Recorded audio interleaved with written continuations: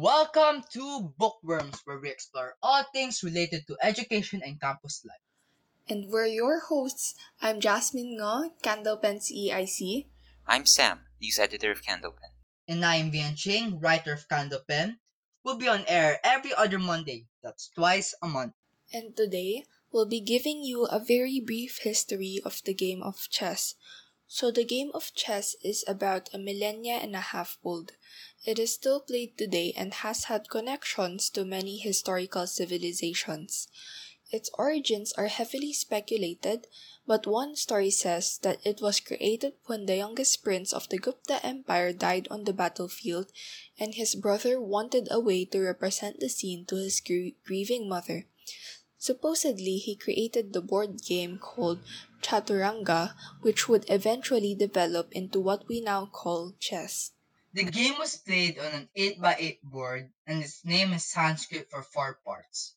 Just like chess, the game had rules for moving different pieces, each being a representation of a military unit, and victory was based on what would happen to the king piece. The game would spread to the neighboring Persian Empire, where it would also be widely adopted. After the Islamic conquest of Persia in the 7th century, the game spread to the Arabs who changed the look of the pieces from realistic depictions to abstract images that more resemble modern-day chess. The game continued to proliferate, spreading through trade to East and Southeast Asia, where variants developed, including Chinese chess in China, a game where pieces were put on intersections of squares rather than on them, and shogi in Japan, where captured pieces can be used by the side that captured them. Eventually, the game spread to Europe, where it was considered a game of nobility and culture, mainly played by those with wealth or status. Here, the pieces were reimagined into their modern forms. Though the medieval era church condoned games, the game's popularity only increased. In the 15th century, during the Renaissance period, the game underwent changes that made it nearly identical to what we have now. Various rules were changed and created to accelerate the pace of the game. The vizier piece was changed into the much more powerful queen.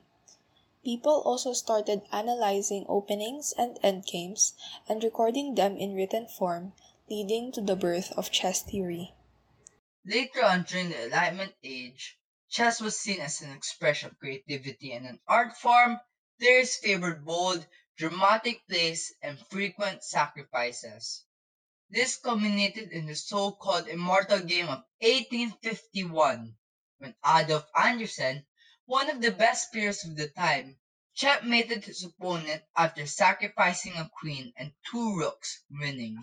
Competitive chess was formalized by the late 19th century. The World Chess Federation, the organization responsible for managing international tournaments and awarding titles to players, was formed in 1924.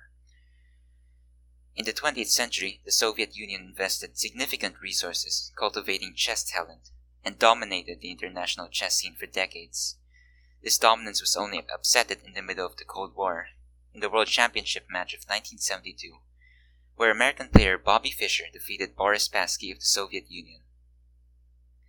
In 1997, former world champion Garry Kasparov was defeated by a computer program called Deep Blue, the first instance of a computer program defeating a top-level player in chess.